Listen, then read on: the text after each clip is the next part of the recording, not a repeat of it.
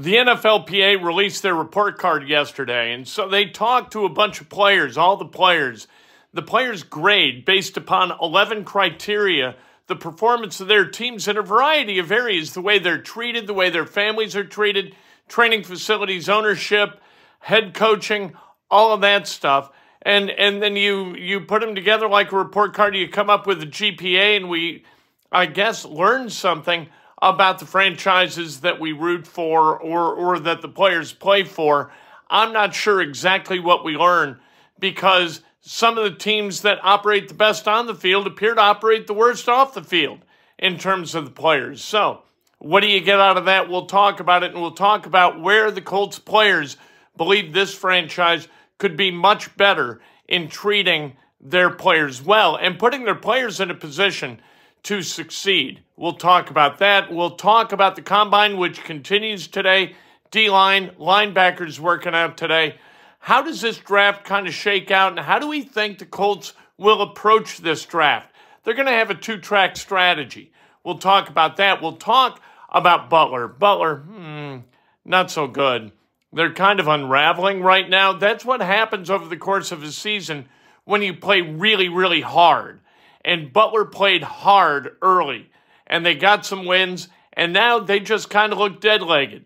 But they got DePaul coming up. And with DePaul coming up, hope rolls into town. You know, I mean, that's what DePaul does in the Big East. Winless in the Big East, they're not a good basketball team. Butler should be able to get a W against the Blue Demons. We'll talk about the Pacers. Pacers last night, awesome. Really, really good, really, really entertaining. They get the win against the Pelicans, and they showed in the first quarter that they were the much better team and that they were going to have their way with New Orleans last night. They did. We'll talk a little bit about the college football playoff. My God, you just agreed to a 12-team playoff. Now you're going to expand the thing to 14? This is unbelievable. More is not always better. Why are you doing what you're doing? We'll talk about it. This is Breakfast with Kent. For Thursday, February 29th, it's Leap Day 2024, brought to you by the great people at MyBookie. Look, when you use promo code KENT, you can secure a 50% bonus on your first deposit. That's winning before you even play. And then when you play, you win because it's fun. That's what it's about. It's about fun. From the latest slots to classic table games, you can go to the casino. You can bet all kinds of props. You can bet Pacers. You can bet IU. You can bet Purdue. You can bet Butler. Whatever you want.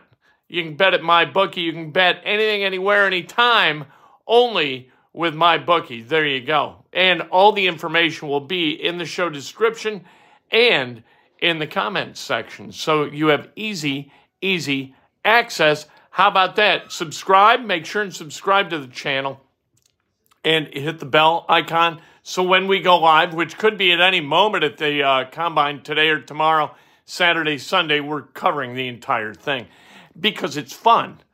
I really enjoy it. I like doing what I enjoy. Go figure.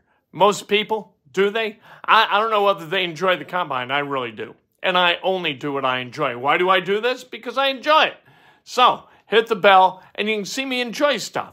That's a bonus, isn't it? Like the video. That's the thumbs up icon. It's a polite thing to do. It's a Hoosier hospitality thing to do. And if you want to make a donation, make a donation. And I try to make it easy for you. If you're watching the recorded version, there's a link to a PayPal. So a PayPal account where you can donate if you like. Or live, you can hit it, post a comment question, and we will address it in real time because this is a live show. If not live, why? Right? Why record something? How like self-important is that?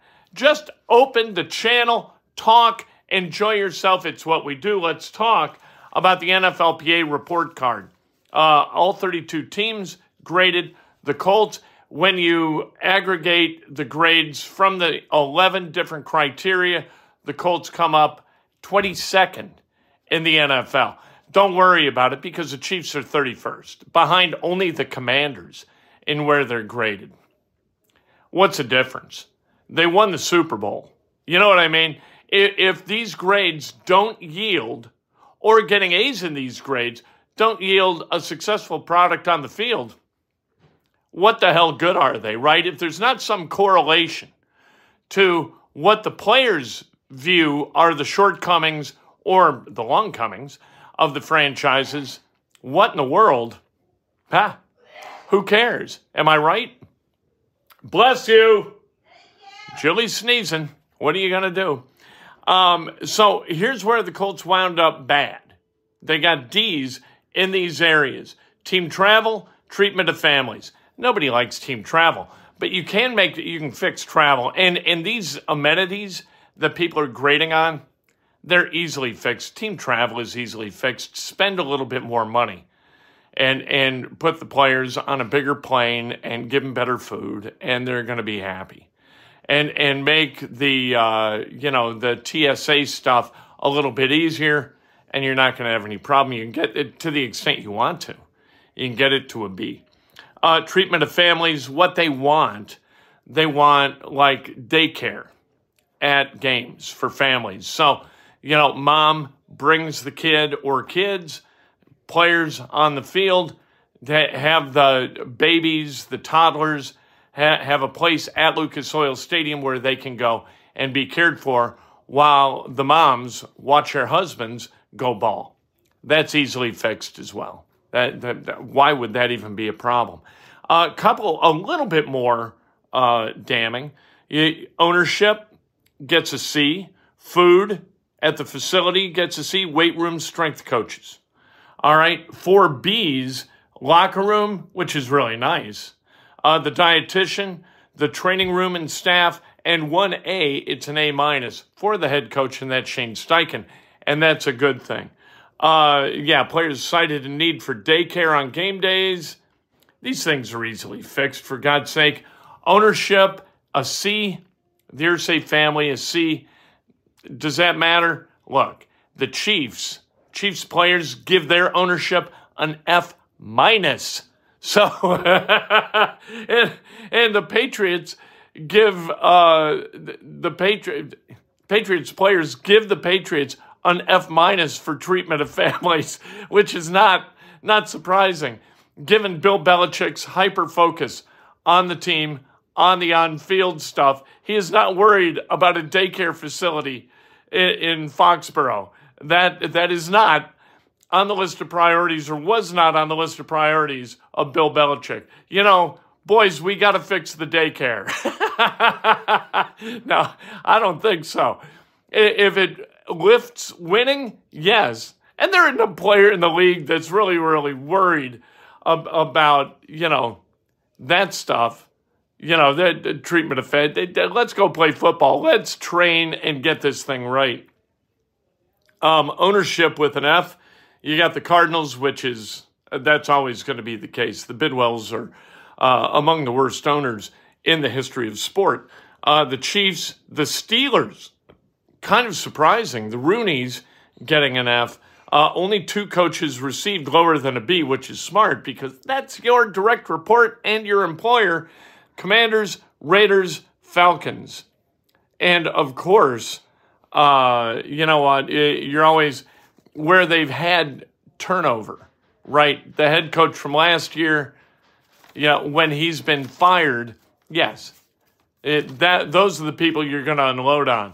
The guys that you're going to have to report to for like minicamp OTAs and then the season, who's going to put you on the field, you're not grading that person below a B under any circumstance. Workouts today, like I said, D-line linebackers, not the sexiest group. Tomorrow, kind of a fun group where, you get the tight ends, so you get to see Bowers, you get to see the kid from Texas, and then DBs, get to see some really, really fast guys, some cornerbacks.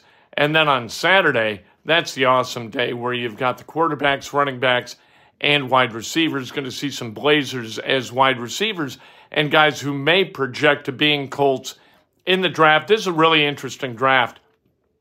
You look at how guys are graded as prospects, and you got a bunch of guys in the 15 to 20 area who are potentially really, really good. And then as the combine transpires and pro days happen, Other guys are going to bubble into that top 15. And I think you really have, here are the two tracks the Colts will pursue. One is going to be, wow, I cannot believe this guy dropped to 15. We're taking him. Two, I got 5 guys I would be really, really comfortable with at 15. We know 17, 19, and 21 are in the market for positions that we have no interest in. We feel kind of good about trading down to about 23, 24 in that neighborhood, picking up maybe a 2, maybe a 3, and a 2 or a 3, not a 2 and a 3. So let's make the deal. Let's trade back knowing we're going to get the same guy or same level of guy at 23, 24, 25, 26 as we would have at 15. We're going to be happy with our get in the first round, no matter what happens. That's I think that's the most likely tack, and that's not necessarily a negative. People are going to dog out Chris Ballard for settling for mediocrity. That's not what this is. This is an opportunity to gain draft equity down the road in exchange really for nothing, because you would have taken the same guy or a guy of a similar ilk with that 15th overall pick. Butler hammered last night at Henkel. This was not good. They got St. John's bludgeoned them 82-59. They've lost 5 straight, the last 4 by double digits. They are at DePaul this weekend. DePaul, like I said, 0-17 in the Big East. That should make things easy. Let's talk about the Pacers, though. Pacers on ESPN last night. So they were at a place where you could get at them. You didn't have to pay the $20 a month ridiculous fee to subscribe to Bally Sports Indiana. So you just got to watch them if you're a Pacers fan and don't have the 20 to devote to TV coverage of the Pacers every month. It was really fun. End of the first quarter, Halliburton with the alley-oop, a steal, pass, alley-oop, flush by Toppin. It was awesome.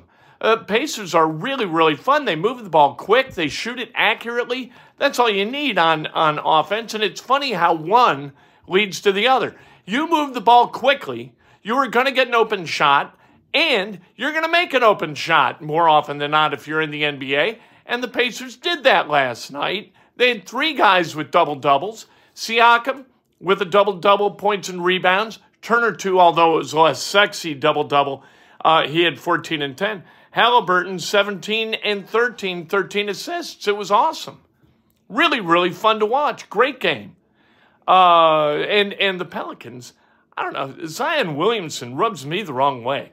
I don't enjoy watching him play basketball.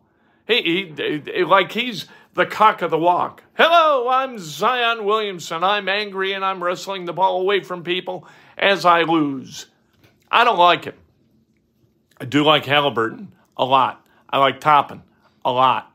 I like McConnell a lot.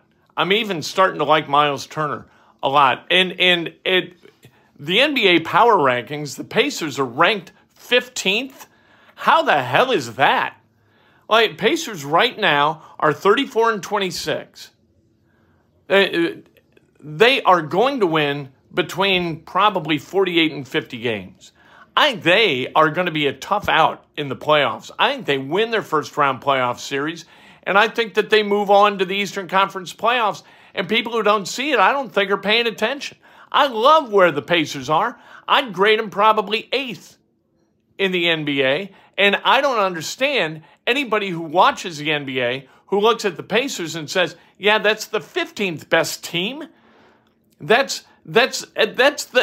only 30. That's midway down the list. How's that even possible? Watch the game and then tell me. Watch the Pacers play. I know they're easy to avoid. Indianapolis always is because it's a small market. But watch his team play and give them their props. What are you doing? ESPN is all about clicks. And clicks mean big markets, right? So they're going to talk about New York and they're going to talk about LA at the exclusion of a team like the Pacers. Good for them. I could care less. Stupidity. Ed Steele, happy birthday. Carl Rudolph, happy birthday. Josh Alice, happy birthday. Gloria Taffy, happy birthday. If today's your birthday, you celebrate like hell. If it's not your birthday, you celebrate somebody else. That's best done with an honest and specific compliment. Tyrese Halliburton celebrating a birthday today. Awesome. And the odds of Tyrese doing this really, really scant. Luka Doncic became the first guy in NBA history to post a 30-point triple-double on his birthday. So there you go. Michael Jordan, for those of you who are curious, he didn't do that? No. Born on February 17th, generally that falls in the All-Star break. So not Michael. A lot of guys are born in the summer, so they got no chance to post a 30-point triple-double. And Tyrese Halliburton is likely to have 2 more chances in his life because being born on February 29th, he's got like 1 every 4 years he could do that. We'll talk to you later today from the Combine. And you know what? Of course, Inside Indiana Sports Now and WGCL Radio in Bloomington from 7 to 9 this morning. Cannot wait to talk to you on the radio. Go to WGCLradio.com. Log in. Enjoy. That's all you got to do.